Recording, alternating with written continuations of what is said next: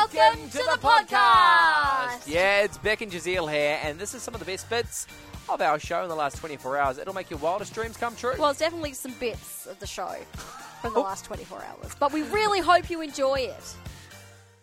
Remedies, going back thousands of years. Yeah, this kind of stuff always intrigues me. I don't know why. Now, sometimes you're just like, things really pique your interest. Yeah, for you it's this, and also anything to do with... Animals. Yes, That's what you animals. were I was gonna going to say. say animals. Now, there's been some old manuscripts that have revealed some bizarre medieval medical cures. So Cambridge University is in the process of like digitizing it all. Oh, cool. Yeah, and like releasing it and go. It's going to be made freely available. Oh, that might not be a good thing, over though. the next couple of years. Could you imagine, though? You're stuck somewhere and you're like, oh, well, let's just look this up. Let's I've got see a how headache. they did it in medieval Yeah, times. exactly. Okay, well, I've got a couple. Okay.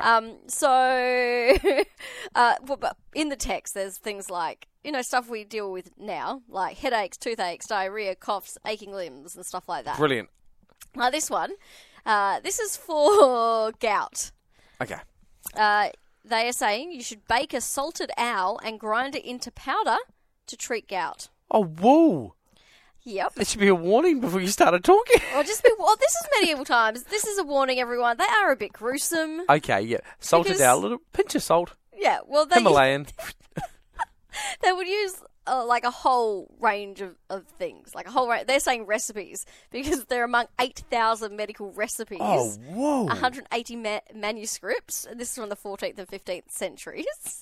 Can we go to the common one? So like the headache. Is there a cure for... And I've only got two more that they've released in this. So the next one is you stuff a certain animal with a snail and sage. You roast it over a fire. Then use the fat as a, like, it says salve. Is that like a ointment for gout? Again, gout must have been a huge problem back in medieval How times. much fat does a snail have? Well, no, because you're stuffing it into a certain animal, a mammal. Oh, I see, okay. So you're putting the snails and the sage inside an animal, then you're cooking it, and then using the fat that drips off for your gout. Here's one for you. Okay, yep.